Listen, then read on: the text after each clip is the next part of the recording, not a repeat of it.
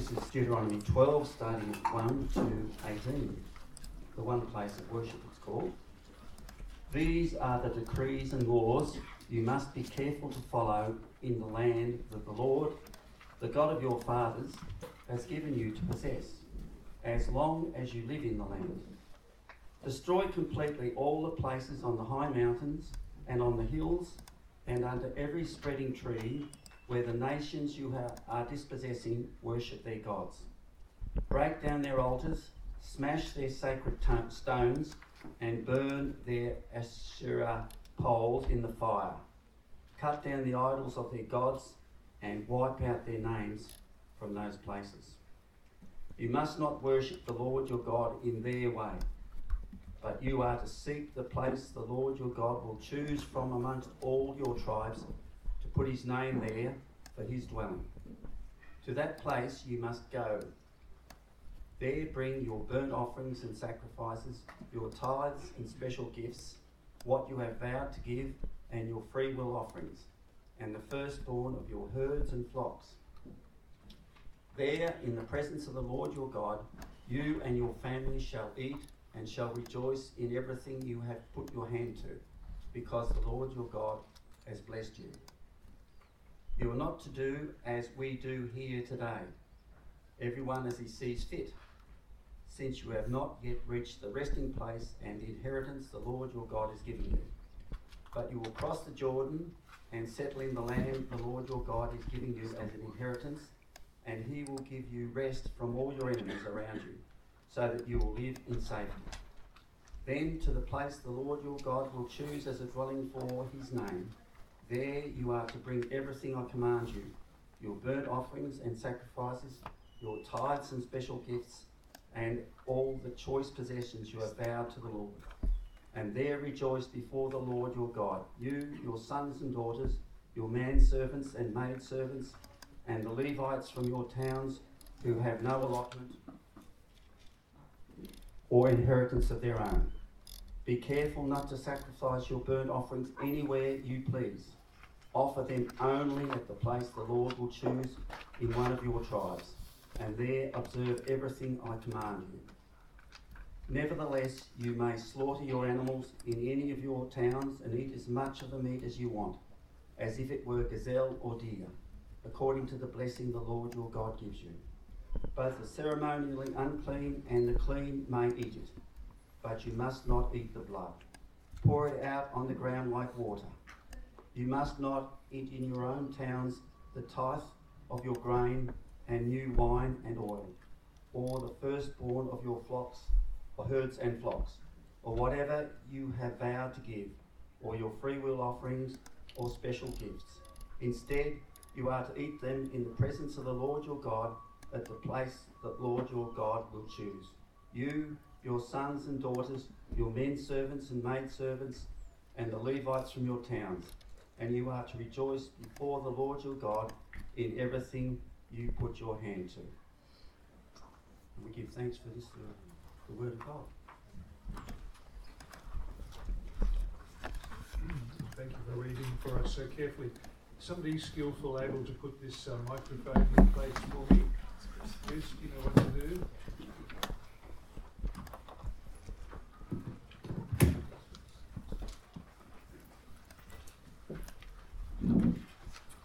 I have three things from my suitcase to throw to you if you stay awake for the next few minutes. Smarties, something else, and cashews. I'm going to add the little prayer that we prayed perhaps last night, or perhaps it was this morning. Let's bow our heads and just pray one more short prayer. Father, thank you for the day you've given. Thank you for the word you've given. Thank you for your steadfast love. And what we know not, we pray you would teach us. What we have not, we pray you would give to us. What we are not, we pray you would make us. For Jesus' sake. Amen. Well, we come to the third of our sessions in the book of Deuteronomy. We come to a section which is really huge. It's basically chapters 12 to 26. How many chapters is that? 22, roughly? So, no, that can't be right. 12 to 26.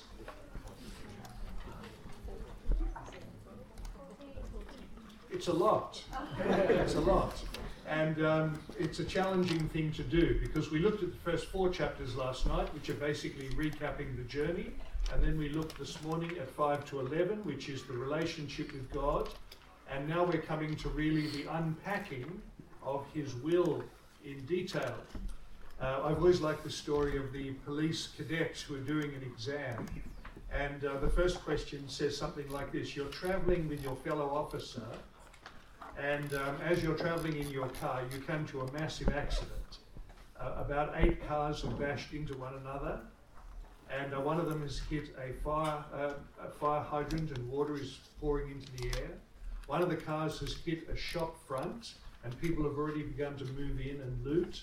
A huge crowd has gathered, and a big dog has just bitten a small boy, and a young man has just grabbed a lady's handbag and he's running off into the distance. And just behind the crowd in the accident, you see that in one of the other buildings, a fire has just appeared on the 3rd floor. Question: what is your first course of action? And one of the students put, carefully remove uniform and mingle with crowd. And I've always thought that is such a sort of tempting thing to do, isn't it, when everything gets too difficult. But these chapters that we're going to look at are going to really show how God's word hits the road, hits the ground, and deals with very practical things. So we've seen the recap, we've seen the privilege and responsibility of covenant, and now we come to the details of life. Every now and again you must sit in church and say to yourself, I wish the preacher would now tell us specifically what to do. We've had the principle. What does it actually mean for me this coming week? And these chapters are very concrete. Now, when we come to these chapters 12 to 26, which is our 3rd segment of the book, I want to suggest to you that 12 to 26 unpack the 10 Commandments. Sometime if you ever go back to read the book of Deuteronomy, you may see that, you may agree with me, that these chapters seem to be unpacking the 10 Commandments. Not everybody who's written on the book of Deuteronomy agrees with this. But let me just give you some examples. Chapter 12, which is the first of the chapters, speaks about worshipping God, which sounds very like Commandment 1. Deuteronomy 13 speaks about idolatry, which sounds very like Commandment 2. Deuteronomy 14 is about your identity, your distinctiveness, which sounds like taking the name of the Lord for yourself. Deuteronomy 15:16 is about feasts, which sound a bit like Sabbath. Deuteronomy 17:18 is about authority figures, no longer mum and dad, but now judge and king and priest and prophet. Deuteronomy 19 to 21 is about war, which sounds a little bit Commandment 6, about killing and murder. Deuteronomy 22 to 24 is about marriage, which sounds a little bit like the commandment on marriage and not adultery. And then Deuteronomy 25:26 is a whole spray of things, which sound very much like Commandments 8, 9 and 10. So do you think there is possibly a case that this is following broadly the 10 Commandments? I think there is a case. I remind you that Israel needed laws about things like taxes, military service, because Israel was a nation living in the land, surrounded by nations. It had to organize itself. And I remind you also that Israel needed laws about priests and sacrifices and feasts because Israel was a church. Did you know that? Israel was a nation and Israel was a church, and they needed appropriate laws. So the teaching that we're going to look at in these chapters, quite quickly, we're just going to select a few bits, is very profitable for us. We know that all scripture is profitable. It'll tell us things about God, it'll tell us things about his holiness, it'll tell us things about obedience, but it may not be specifically for us, because we're no longer in the land like Israel was. We're now the church scattered all over the world.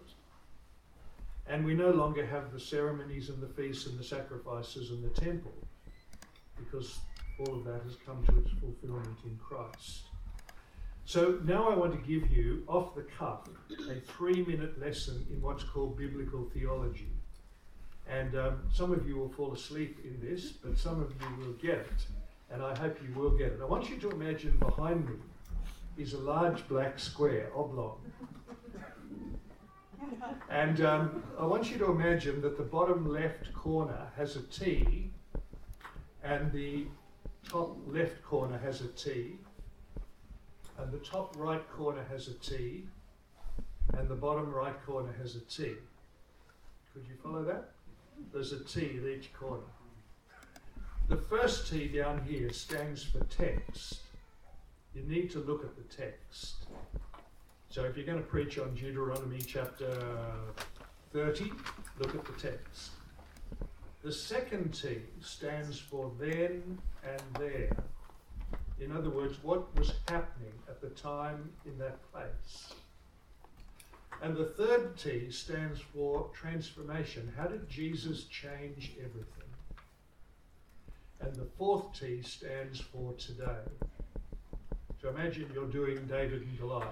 You look at the text, you discover that actually David wasn't the hero, but God was.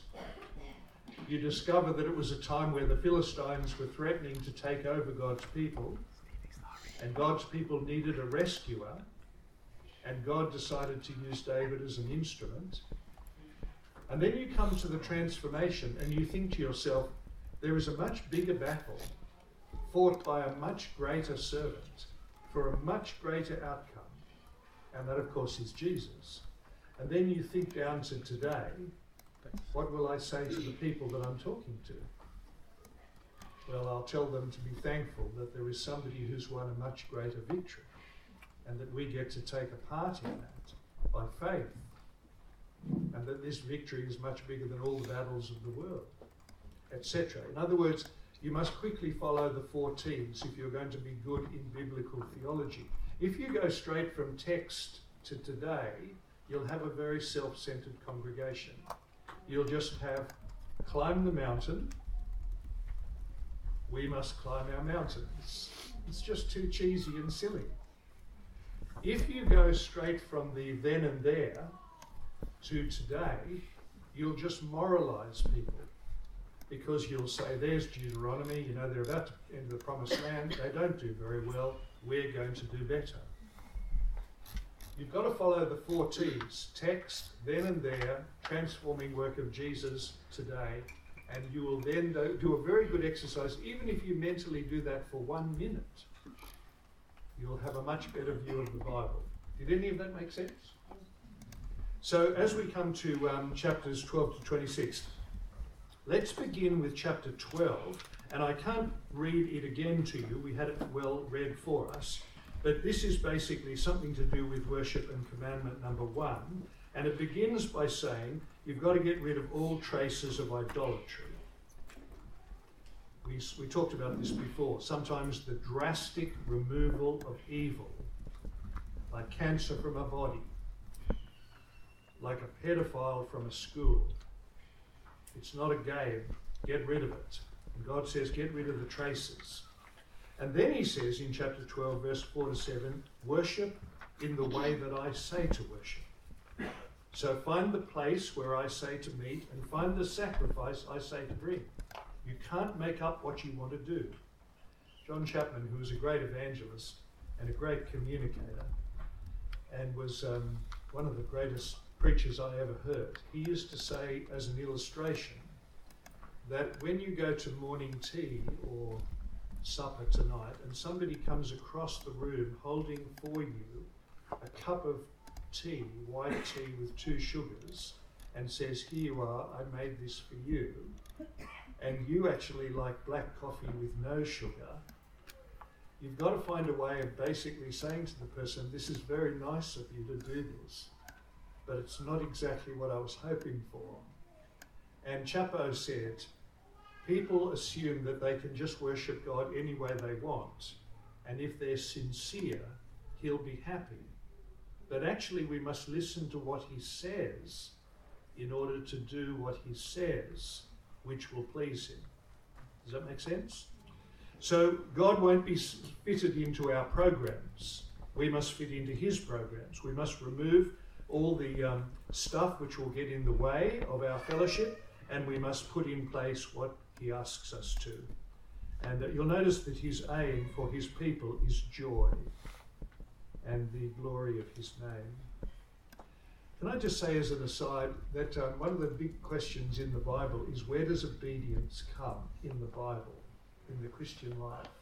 How important is obedience? And I want to suggest to you that obedience doesn't really contribute to our security, but it does contribute to our joy and to his glory. So I'll give you a silly illustration. When you get small children, and some of you know what this is like, and you plan to go on holidays, you don't get the children to drive to the holiday destination, and you don't let the children even sit in their own seat and do their own seat belts when they're very little. The adult takes the wheel and drives the vehicle, and the adult puts the child in the seat and puts the seatbelt on, because that's going to make the child secure. Can the child, however, contribute to the joy of the journey?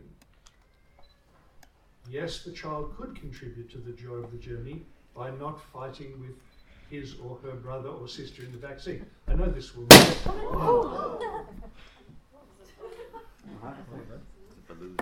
that your balloon? Anyway, I needed something to keep you with me. It was difficult to arrange, but there we are. When the child is put securely in the seat and taken to its destination, the security depends on the adult. Okay, but the child can contribute to the joy of the journey, as indeed the child can contribute to the misery of the journey. You know what I'm talking about? So what we want to say is that by being obedient, it doesn't make us more secure. Obviously, if we were going to leap from the car and dive out the window, it would be dangerous. But our obedience doesn't contribute to our security.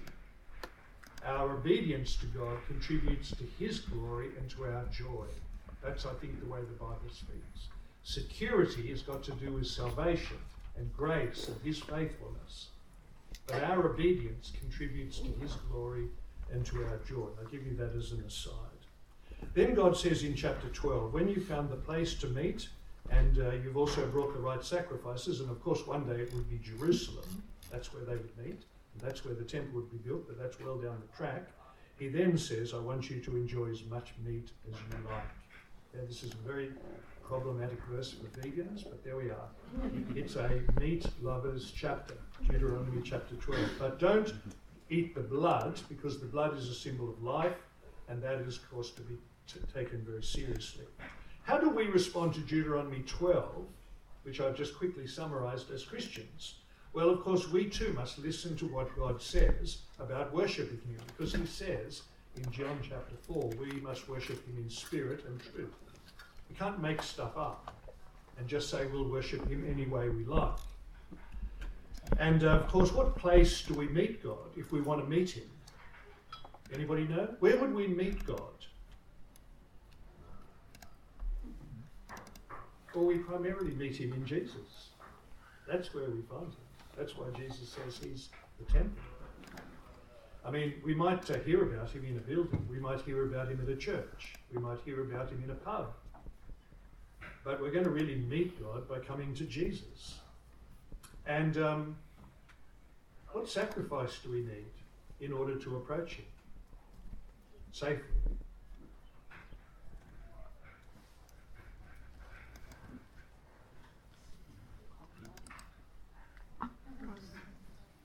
It's the cross. That's the sacrifice. We can approach him because of the cross.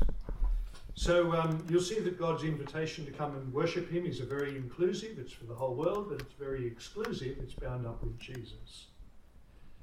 So that's Deuteronomy chapter 12. And in the outline, I think we're on page, is it 14 in your booklets? Have I got that right? Well, page 12, okay. Now let's think quickly about chapter 14, which is, I think, connected to commandment number 3, being very distinctive. Now I wonder if somebody who's got Deuteronomy at hand would read out in a loud voice chapter 14, 1 to 2, because this is a very unusual 2 verses. And if you were having to study them in your growth group, you would really need to think hard about what to do with them. But would somebody read out chapter 14, 1 to 2 in a loud voice? You are the children of the Lord your God. You shall not cut yourself nor shave the front of your head for the dead, for you are a holy people to the Lord your God. And the Lord has chosen you to be a people for himself, a special treasure above all the peoples who are on the face of the earth. Thank you very much. So in the face of death, says God to his people, don't cut yourself or shave your head. Well, what a weird thing to read. What a weird thing to read. And it sounds as though the people around, in the face of death, would cut themselves or shave their head. Now, why do you think, in the face of death, pagan people would cut themselves? I can think of 2 reasons. Can you think of one?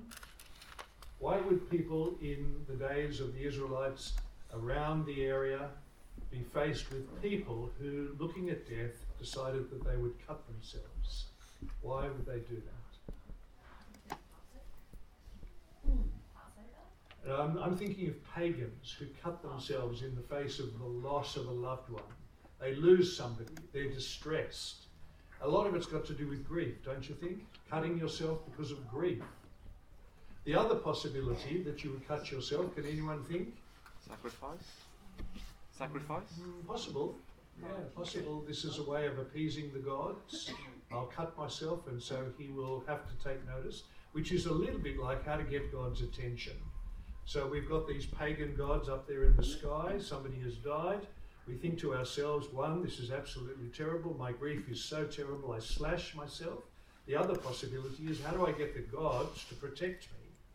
How do I get the gods to look after us? So we slash ourselves as a way of impressing them.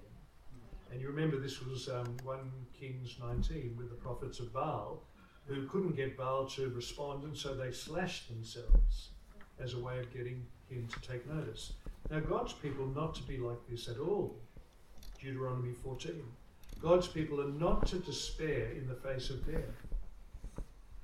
And the Old Testament believers, of course, did have a fairly shadowy confidence in an afterlife. Can you think of an example in the Old Testament which gives the impression that the believers in the Old Testament believed in a future beyond the grave?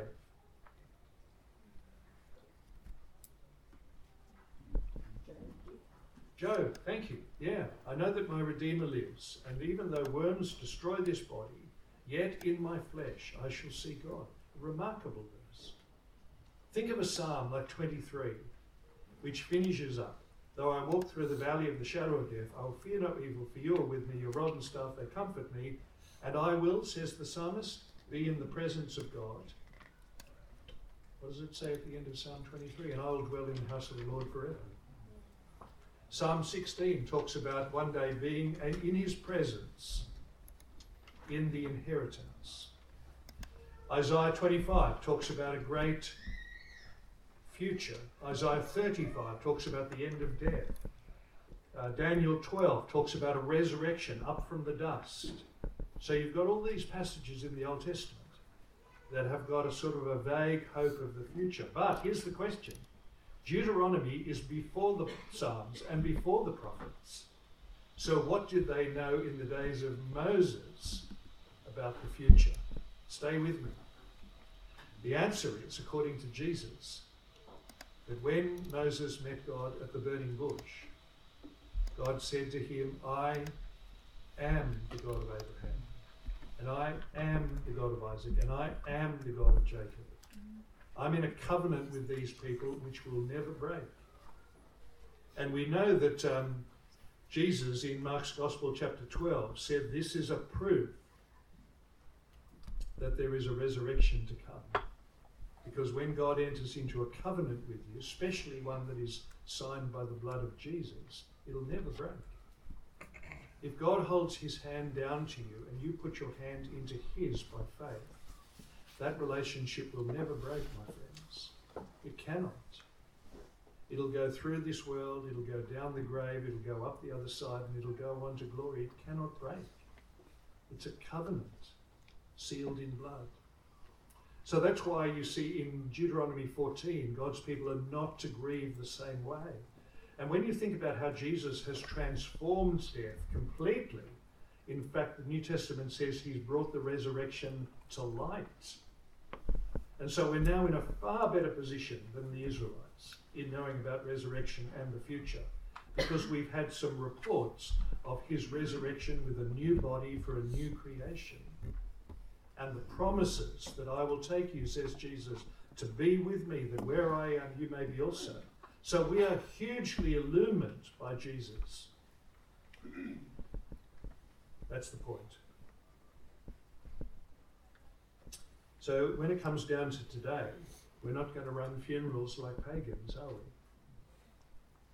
We're not going to just talk about the past and say the person was great, they played golf, they looked after their garden, they were great.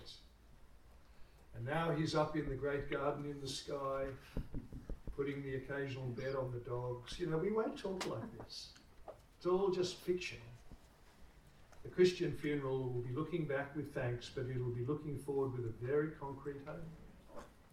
So Deuteronomy 14, 1-2, just 2 verses, is actually so interesting to discuss at a growth group. How does the unbeliever see death, and how does the believer see death? Now the next bit in chapter 14, very quickly, has got to do with the clean and unclean animals. And this is a very fun passage to read, if ever you want to read a passage out loud. In fact, if somebody read Deuteronomy 14, 3-21 out loud, we would be smiling, because there's this long list of weird things that you can eat and weird things you can't eat. Now, what is the issue? When God says you can eat the owl, but you can't eat the cuckoo, you can eat the emu, but you can't eat the kangaroo, what's he talking about? And some people have said, oh, it must be unclean animals that will do you damage if you eat them. But that's not possible, because when we get to the New Testament, you can eat any meat of any kind. Some people have said, oh, maybe this is what the pagans liked eating, and so we must turn our back on the pagan preference and just go with something else. But that doesn't work, because it's complete guesswork. We don't know what pagans ate in their daily rituals. No, this chapter is teaching us that God decides who his clean people are and who his unclean people are. Remember Deuteronomy 7? I have loved you and I've chosen you to be my people in the midst of an unclean people. So this food issue of the different animals is simply saying that God decides. Now the implication for the people of Israel was that every time they went to the supermarket, they were walking along the shelves, the guy would be there pushing the supermarket trolley, and his wife would be telling him to put things back. And he would put in some emu, and she'd say, no, we don't eat emu. Find the kangaroo aisle. And then he'd put in some cuckoo, and she'd say, no, we eat owl, not cuckoo, or whatever I'm talking about. And in the end, you see, the supermarket shopping ritual would remind the Israelites every single time that they were God's clean people. When they sat down to the meal, they were God's chosen people. This was a brilliant way of God showing his people that they were distinct and special and chosen. The last bit of Deuteronomy 14 has got to do with tithes and gifts, especially giving your money for the support of one another. So chapter 14 says, you're to collect your tithes and your offerings to look after the Levites, the foreigners who come to you, the fatherless and the widows. In other words, you're going to be a people who look after each other. And that, of course, would be very impressive to the pagan nations. They would say something like this, if you become one of the Israelites, you really get looked after. They take care of the fatherless, they take care of the widow, they don't get turfed out. And so this was God's wisdom to help God's people think, first of all, about life and death, being special, chosen, clean, but also taking care of one another. And can I say as an aside, I don't think that the people of God in the Old Testament or the New Testament are ever really asked to solve the financial problems of the world. We just don't have the resources to do it. Our treasure for the world is the gospel. But that doesn't mean that we as individuals can't do anything we can that we want to do for caring for the needy, because we could be like the Good Samaritan and find somebody by the side of the road and decide that we're going to invest very heavily in their welfare.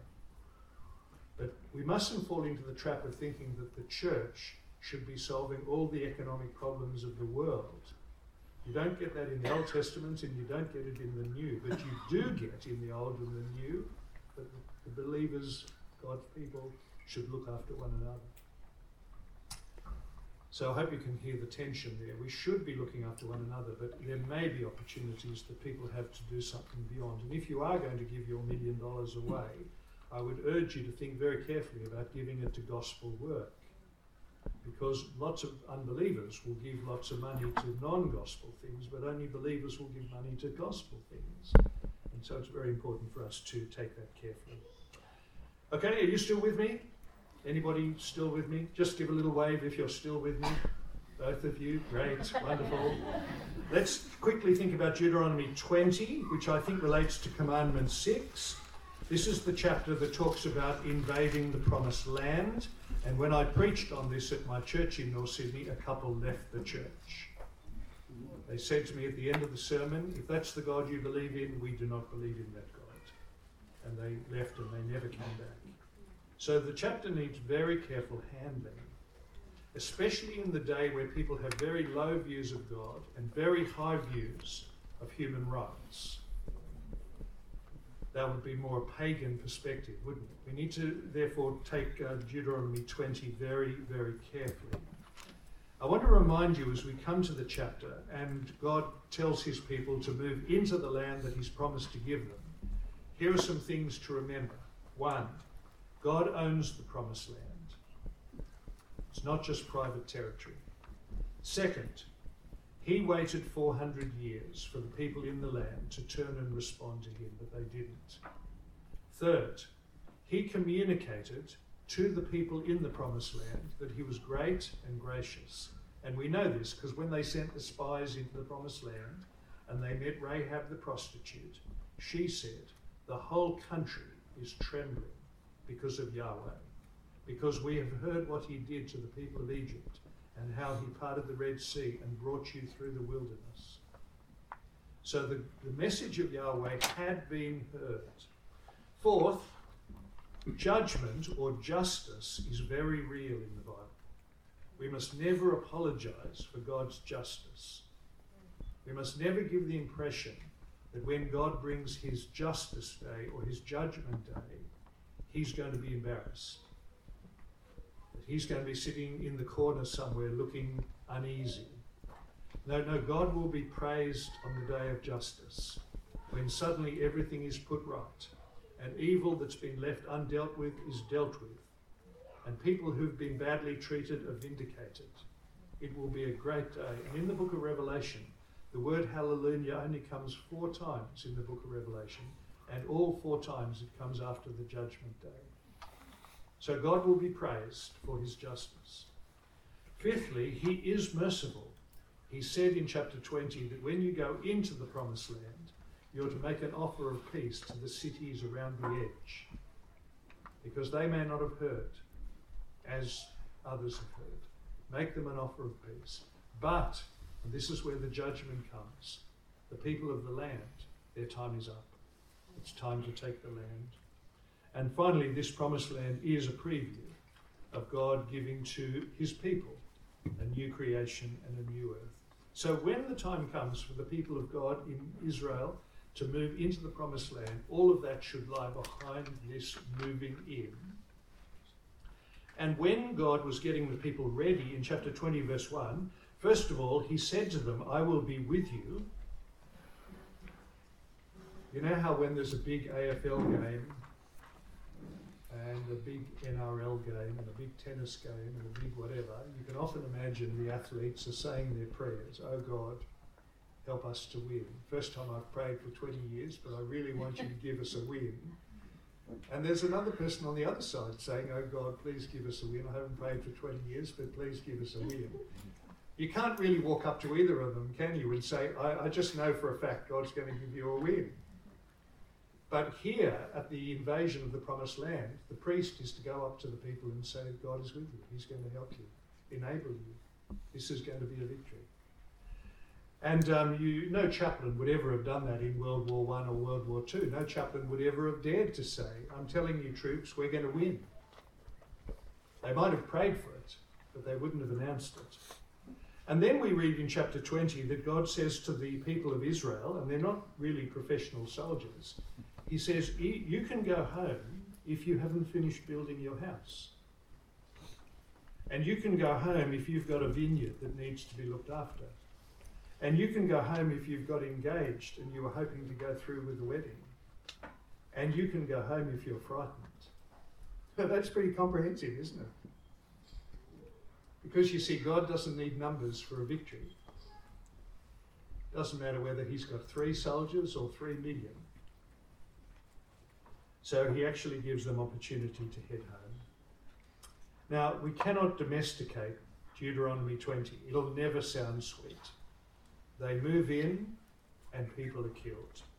And it's a unique war after a unique wait for a unique God. And God is honoured in the taking of the land, and the people are blessed. Notice that the Bible is descriptive about war. That is, it tells us about a war that took place when the people moved into the Promised Land. But it's not prescriptive. It doesn't tell us to go and conduct wars. The Quran is prescriptive. It tells Islamic people that they should conduct wars. And that's why somebody has said that uninformed Islam is more peaceful, but informed Islam is less peaceful. And the internet is bringing the Quran, and especially those chosen passages, to the minds of thousands and millions who are now more aware of what the Quran actually prescribes, not just describes. At the end of chapter 20, God says, when you get into the land and you've won the victory, don't cut down the fruit trees. You can cut down all the trees to make your houses, but don't cut down the fruit trees, because you see God wants his people to live and enjoy the land. Now, what do we as Christians do with Deuteronomy 20? First of all, we know from Romans 13 that there is a time to go to war, especially to defend your country. So, we shouldn't be complete pacifists as if nobody will fight for the country. But the Bible doesn't tell us to go to war unless we are provoked. So we're not to be an invasional country. But we do have the permission, in fact the encouragement, to go to war if we must protect our country. But there is a fight that we should fight, according to the Bible, and that's the good fight. The good fight of the faith. We must fight the fight of the faith. We must stand for what God has said and done, because the world needs to know. Now I think finally, and I'm coming to the end very quickly, in Deuteronomy 21 to 24, we come to what really is comparable to commandment number 7. And this has got a lot to do with marriage. And again, you need a great deal of care reading this. In fact, if I got somebody to read some of this, you would be kind of appalled by some of it. It sounds so bad. Chapter 21, of course, in Deuteronomy says that when you've basically gone to war and you see a pretty girl who's been left behind, she's the consequence of war, and you want to take her for your wife, you can take her for your wife. That just sounds terrible. Chapter 21 says that if you've got a son who's being disobedient to parents on a constant basis, you can put the son to death. Well, we don't know what to do with that. Deuteronomy 22 says, if there is a girl who gets married and you want to raise questions about her virginity, you can do that. And chapter 24 says, if you want to divorce your wife, you've got permission to divorce your wife. And we look at these verses and think, well, this is just terrible. But we need to look very carefully, because actually, although there are many verses that are confronting, there's a lot of wisdom behind the verses, and we need to take, as I said before, a very humble position. For example, if after a war there is a girl who is left completely stranded, God says to his people, You can take her for your wife, but you've got to make sure that she is highly respected. You've got to give her time to grieve. You've got to give her time to adjust. You're not to abuse her. You're not to hurt her. In the context of the pagan world in which they lived, this was absolutely revolutionary. God is introducing priorities and factors here which nobody ever in the pagan nations would have considered. So just before we dive in and say all these verses are terrible, just do some homework and you'll begin to realize that actually there's a lot of wisdom. When it comes to the son disobeying the parents, it's possible that this was a kind of an electric fence to make sure that the people of Israel and the families of Israel didn't disintegrate and basically self-implode. It's not certain whether this particular warning was ever implemented. But you can see that God is actually very caring about people and families and witness. The permission for divorce, which comes in chapter 24, seems very puzzling because it says that if a man divorces his wife and she goes and marries someone else, and then that other person drops her, you cannot have her back. And my brain says, wouldn't it be good if she came back? But actually what the verses are doing, they're trying to make sure that the wife is not treated like a piece of property who can be dismissed and recalled at the whim of a chauvinistic pig. So there's a lot of wisdom that lies behind this. As one commentator says, she's not to be treated like a marital football, just kicked from one home to the other. No. If you say goodbye to your wife, you've got to have such respect for her that you cannot just call her back to yourself when you feel like it. That's what's lying behind these verses. I'm trying to say to you that we ought to be reading these verses more carefully in case we ever do read them and say to ourselves, it just sounds terrible. Because God is interested in protecting his people. And this compassion of God, which we see in these chapters, and we really do, finds its fulfillment at the cross. That's where we really see the compassion of God. That's where God shows his compassion for sinners and lawbreakers and brings in a solution, a saviour, and a bridegroom. And this bridegroom, of course, makes new life forever possible. So can you see that as we come to the 4 T's, that we think of the third T, Jesus fulfills the worship chapter because he tells us who to worship, how to worship, and where. It's him, the cross. Jesus fulfills the death and life chapter because he solves the problem of death, taking out the sting and rising from the dead. Jesus fulfills the battle chapter because the real victory, the biggest victory in the universe, was won at the cross. That's where a battle was won that was so great, it makes all earthly wars and battles look like little fights in the sandpit. And the wedding marriage chapter is fulfilled in Jesus because he becomes the bridegroom for every person in the world who will look to him and put their hand in his. And that's why Paul says in 2 Corinthians chapter 1, all God's promises find their yes in Jesus. Okay, so there's just a little survey of some of the chapters of Deuteronomy that I think are unpacking some of the commandments. And we've only looked at 4, but at some stage you might go back and read the chapters for yourself and think through the implications. Okay, sorry I've gone so long. We covered a lot quickly as I could, and I think I've left you 10 minutes to get through lots of stuff.